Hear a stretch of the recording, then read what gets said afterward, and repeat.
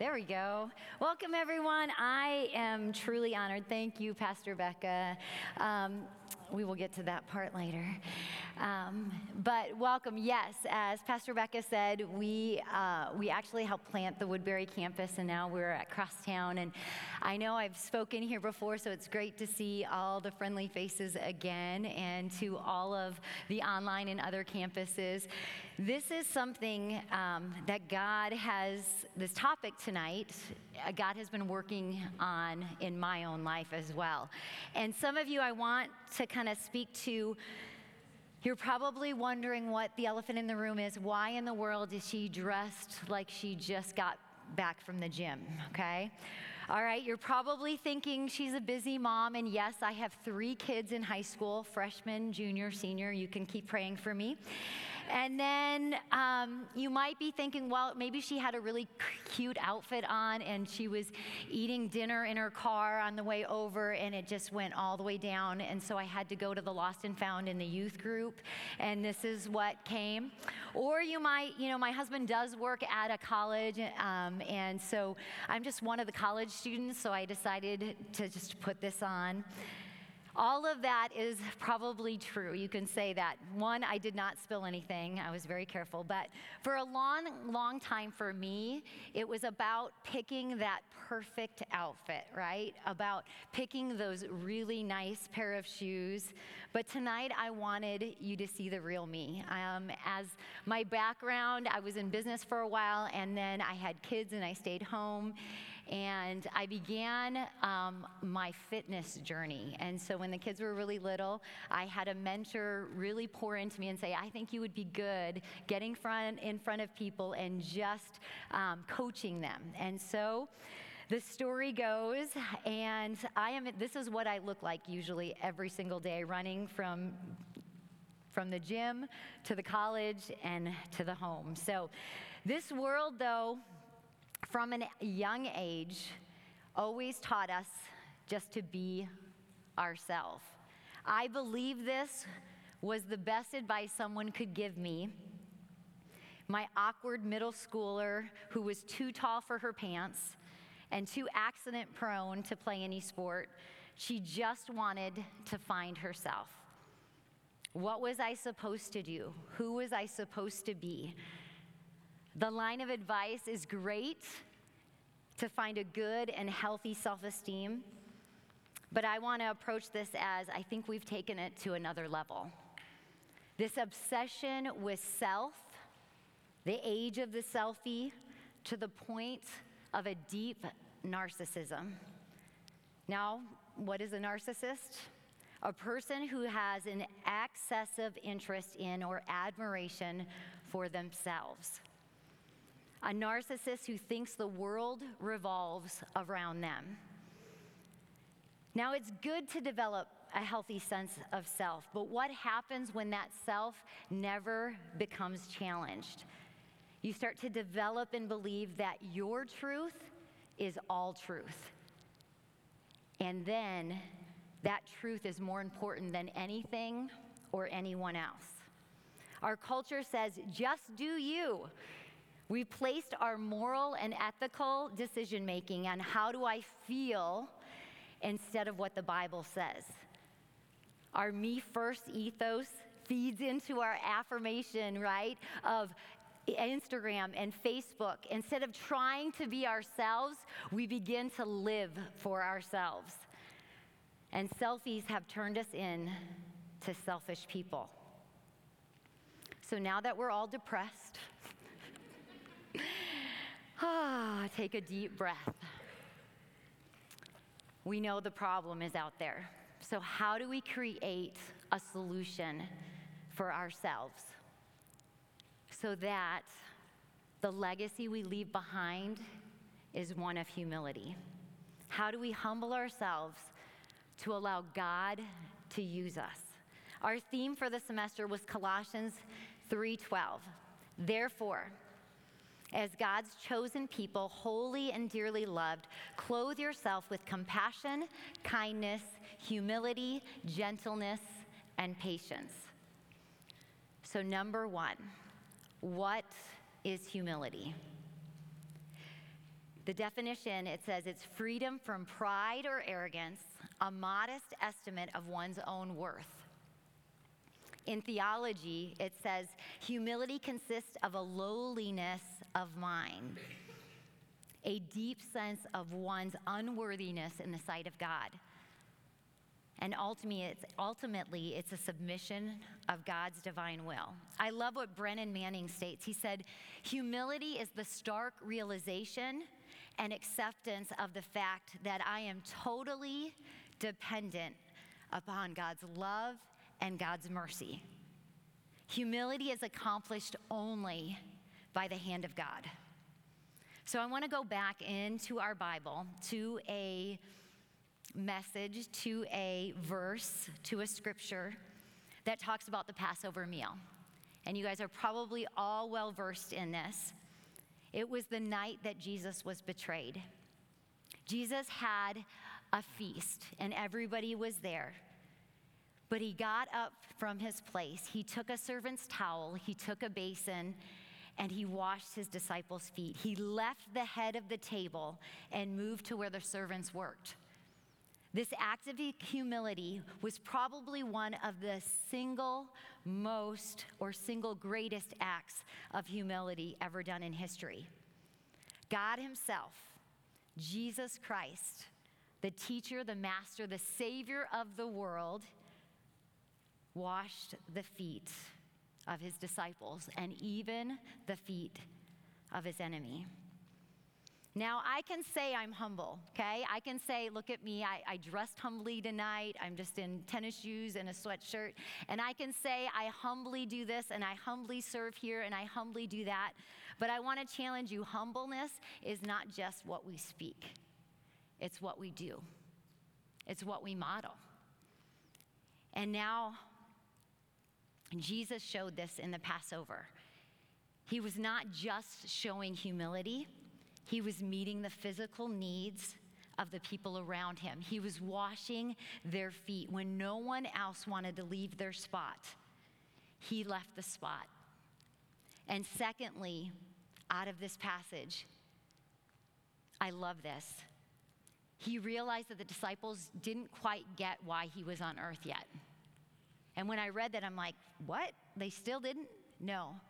Because if you knew what was happening at that Passover, when Jesus got up to go wash the feet, what were the disciples talking about? They were talking about who the greatest among them was. And Jesus understood that they didn't quite understand. They were going to have to struggle, as we all do, with a thing called the Messiah complex. They were talking about who the greatest would be. And Jesus was trying to show them that he came to serve. And if they were going to be Christ followers, they were going to have to humble themselves and serve. Now, our culture says that we need to be at the head of the table. If you've ever been at a gathering, and maybe with family, maybe with friends, who sits at the head of the table? Who sits there? We sometimes think we need to be there. Sometimes we desire to be there. And some of us think we deserve to be at that table, at that head of the table. And as long as we are all worried about who is at the head of the table, we have really little time to serve the people that God has called us to serve. The disciples were so insecure and so worried about who was at the head of the table and who was the greatest among them that they missed out on the single most important thing: to serve the Savior of the world. Jesus' story is so countercultural to us in the Bible. Jesus left his perfect home and came to earth in the form of a human just to lose his life. In Philippians 2:6-7, it says, Jesus did not consider equality with God something to be grasped, but he made himself nothing. It was a riches to rags. It was so counterculture. To truly be great, you must move to the end of the table. And Peter heard and expressed this in 1 Peter 5:6. Humble yourselves, therefore, under God's mighty hand, that he may lift you up in due time. In Proverbs 15:33, humility comes before honor. In James 4:10, it says, humble yourselves before the Lord, and he will lift you up. So now that we know what humility is, we've seen an example of what humility is. Why is humility important? This is probably one of the hardest things to talk about, because we are really proud people. We think we're humble. We want to be humble. We want to do everything right, but we're proud people, and pride is the opposite of humility. One of my favorite authors, John Ortberg, states, pride destroys our capacity to love. Pride moves us to judge rather than to serve. Pride was not part of God's plan. Pride is this inflated view of who we really are. And when we start to get a distorted image of our own importance, we see ourselves as the center of the universe. We lose touch of what God's plan and what God's purpose is for our life. Our egos become this blockade to what God has called us to do. In Proverbs 16:18, it says, your boast becomes a prophecy of future failure. The higher you lift yourself up in pride, the harder you'll fall in disgrace. Gene Wilkes states, the difference between pride and authentic confidence is the source. He goes on and says, people who live in God's dream are not always the most flamboyant, they're not popular, and they may not be the most gifted people. But they are the people who have been humble enough to be shaped by God, who have developed the character to act on God's behalf. So some of you guys, maybe you're thinking, Linda, all right, I get it. Humility is important. But don't we need like pride in our work and pride in our ministry and like confidence and excellence and really, really have, be a go-getter? And I would say yes and yes, because our God is a God of excellence. But pride by itself produces arrogance. So therefore, let pride be built on the character of God. Let it be built on God and give him all of the glory. Let him produce in you a quiet confidence. And for some crazy reason, as I was studying this was not part of my notes and I added it in, was the story of Esther. And God, in a moment, said, I don't want you to talk about Esther in the way everybody talks about Esther. And I said, you're going to have to give me a little more than that. And he said, I want you to start from the beginning. If you know Esther, Esther was picked from 400 women. She was the most beautiful, the most favored. Among the attendants, she was favored. She was lavished with perfumes and ointments, clothing, and finally a crown on her head. The king threw her parties, but after all of that, there was still one man named Haman that, if you know the story, he plotted against her uncle and got the king to convince him to set out a decree that all the Jewish men, women, and children would be killed. And Esther came from a humble beginning and had a choice. She knew what happened to Queen Vashti. She knew that if she came before the king without being summoned, she would die. But for such a time as this, I love that verse, she humbly came to the king. She had people praying for her. She did not come entitled. She had a crown on her head. She was given everything, but she came humbly, and she didn't come direct. She didn't come all guns blazing. She actually came and invited him to a feast. And then they celebrated, and she invited him to another feast. She was gaining trust, she was gaining favor, but I love that Esther was confident. But she even states, if you read this, and it kind of jumped out at me, it says, she states, even if her people were merely sold as slaves, she would never come to the king. But when they were being put to death, she had a conviction. She had a conviction like, nope, this is it. I'm drawing a line in the sand. I have to do something. And I love that Esther was confident. She was courageous. But what I love more is that she respected the role of her husband and the role of king.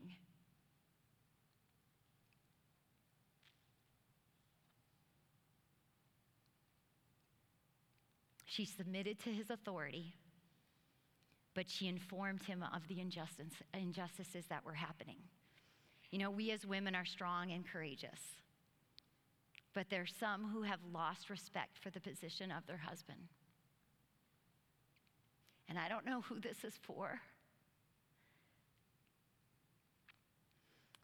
but we fall in love, we get married, we love them in their unique quirkiness. We begin to watch our Hallmark movies and set high expectations for what a husband should be and do. And then we get frustrated when they don't lead the way we want them to lead. So we end up taking over. We take over control. You go do your job, your work, I'll take care of everything here. And for a long time, I even struggled with that. I said, I've got the house. I was a stay-at-home mom, worked part-time. You go do your thing, I'll do mine. And what I didn't realize was that I was pushing him out and not inviting him in. And I know this is going to hurt, but for some reason, I was even approached at the gym about something is, how do I get my husband to be the spiritual leader of my home? How do I do that? And as a Christ follower and a wife, I needed to let my husband be who God has called him to be with no expectations.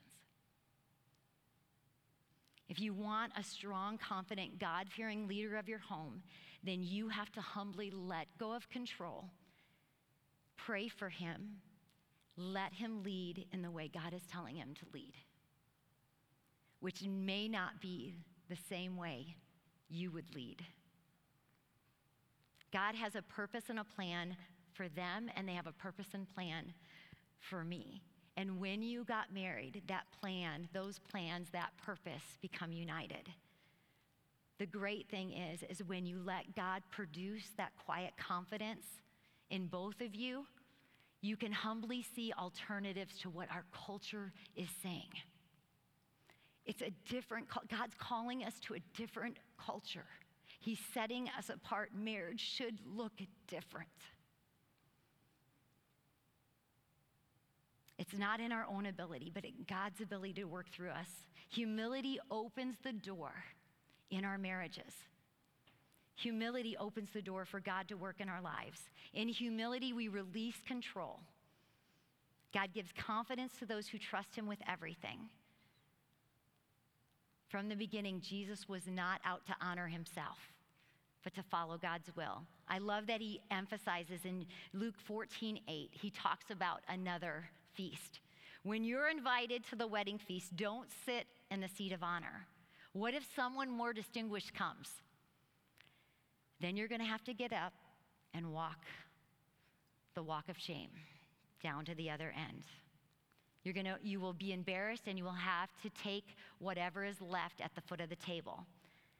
But then, when your host sees you, they will come and say, "Friend, we have a better place for you." Then you will be honored in front of all your guests. For those who exalt themselves will be humbled, and those who humble themselves will be exalted. He states again in Matthew 18:4, Jesus says, "Therefore, whoever humbles himself like this child is the greatest in the kingdom of heaven." So now that we know what humility is, why it's important, how do we live it out? What does this look like? Humility requires the big S word, surrender. And I would probably add a second S word, surrender and serve. Sometimes it means you take a back seat. You get in the longest line. You allow others to zipper merge in front of you. That's a joke, yes, in Minnesota. Humility with our friends and coworkers requires us to stay silent and listen to the hurting and broken, to serve the needs of the widow and orphans.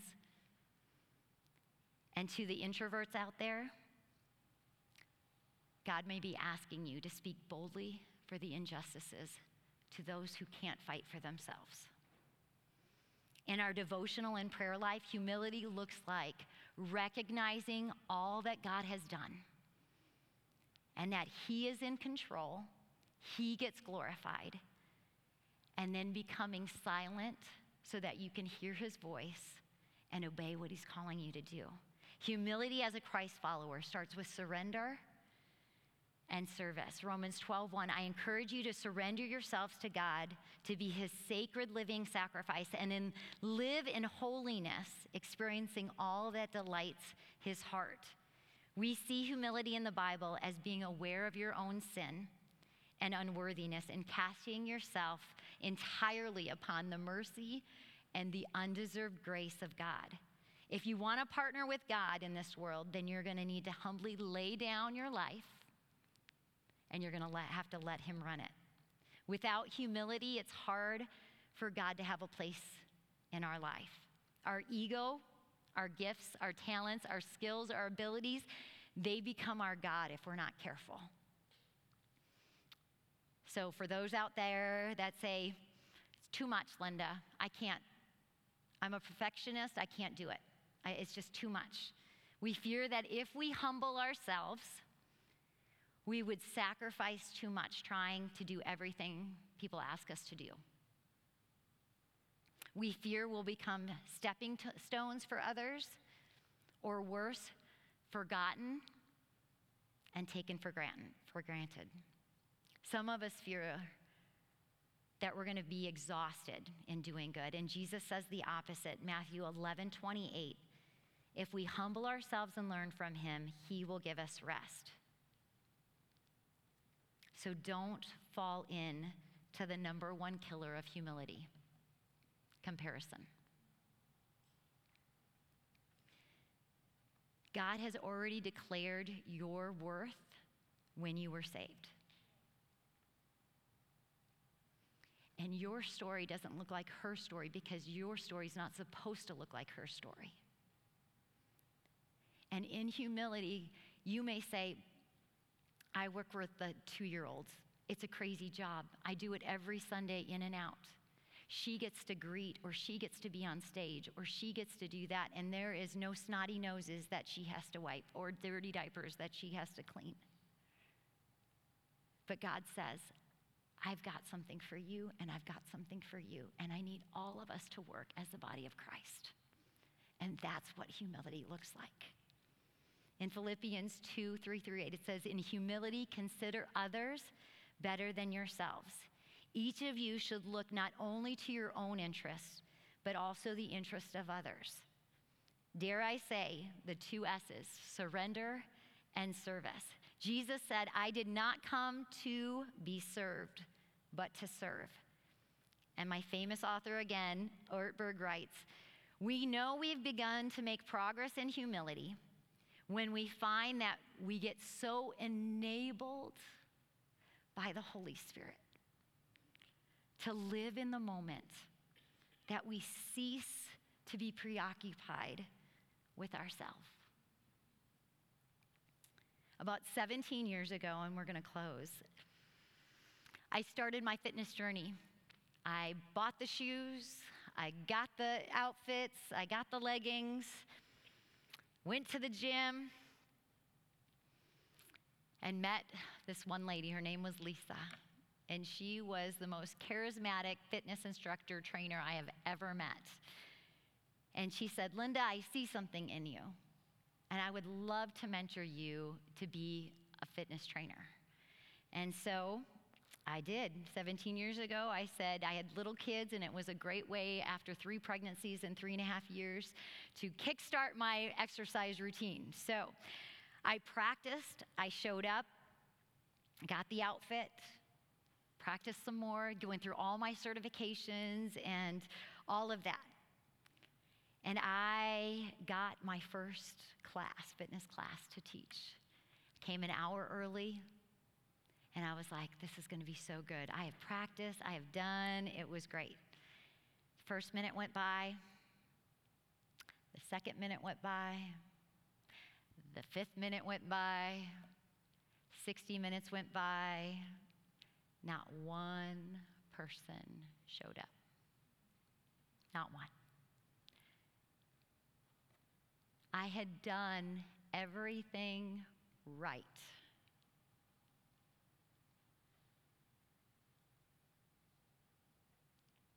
But no one showed up. And in that moment, I had a choice. I could feel humiliated by the world's standards.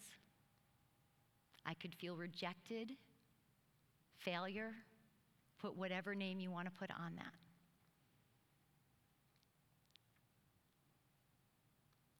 But this is what I did. I began to tell God, God, you told me that this is what you wanted me to do. You showed me this is what you wanted me to do. I didn't understand it at the time. My husband, actually, God love his soul, he's like, are you sure? Because again, remember that middle schooler that was too long for her pants and very uncoordinated? But God said, I need you to do this. And he says, I want you to put on, and this is what Esther did, right? She humbly came, but she knew, I need you to put on that quiet confidence. Because I think sometimes in our humility, we think we have to like wear rags, and we have to like walk around like this, and we can't look good. We can't walk with a confidence, like we have to be lowly. And God's like, that's not what humility is. Humility is not walking where your face is down and you're just serving everybody. Sometimes God calls us women to put on our spirit of stilettos, right? I'm not joking. And he says, I need you to walk in a confidence where you know your humility's there. I know your humility's there. I have seen that. But now I need you to step out, and I need you to get dressed up in your finest clothes, and I need you to do something for me. And that's where humility becomes, it's not this lowly, it becomes this quiet confidence that God is calling each of you in your realm or in your influence. And that's what he was telling me in that moment of where I could have said, the world, I've failed, I could have left. But that ministry, the next week and the next week, it began to grow. In that ministry, I had men and women both come in to those classes and into my training area that I could not only meet their physical needs, but it gave me an openness to meet their spiritual needs. I was able to show them without words sometimes of who God was and that he loved them. But if I would have given into the world standard of what humiliation was and what failure looked like, that I turned and I said, okay, I want nothing to do with it, then I don't think I would be here today. There is no way I'd be on this stage, because God said to me, he goes, Linda, I need you to be able to get up in front of strangers, and I need you to speak love and truth and let them know that I love them. And I need you to walk in a place where you can walk with that quiet confidence and speak boldly. So how do we stay humble? How does that happen? We live a life that is gracious and character-driven. We live a life of conviction like Esther, where it was like, okay, we've crossed the line. We've got to do something. We have to do something. We live a life of listening, understanding, instead of performing. We live a life that's grounded in love and service to our God and to others, and we live a life that is a daily surrender to stay humble and give up control. Let God lead us. What would our culture look like? What would the state of Minnesota look like? What would Apple Valley look like if we as Christians lived a humble life? What breakthroughs, what healings would happen if we would humble ourselves and be grateful for all that God's done and allow Him to take control? And this has been on my heart for the last probably year. What would a revival look like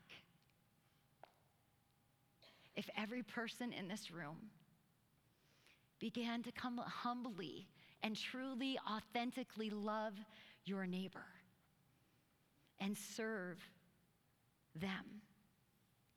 How does humility look like? What does humility look like for you? Let's pray. Dear Jesus,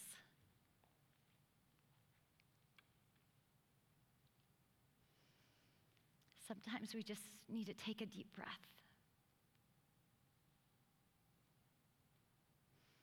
and begin to surrender. So Lord, I'm asking right now that you would search our hearts, search our minds. Help us to surrender everything, our dreams, our talents, our capacities, our control. God, I pray in this room that we would grasp that humility, yes, is a surrender and a service, but it's also a quiet confidence that you give us to be able to do and fulfill the things that you've given us to do. So Lord, I pray right now that you would open our hearts, open our minds to see the endless possibilities that are counter to our culture. What would our marriages look like? What would our friendships look like? What would our family look like? God, we give of control, and we humbly ask, Lord, that you would spark in us a fire to see just a revival break out. Revive us in our spirit, Lord. God, we love you and we praise you in Jesus' name. Amen.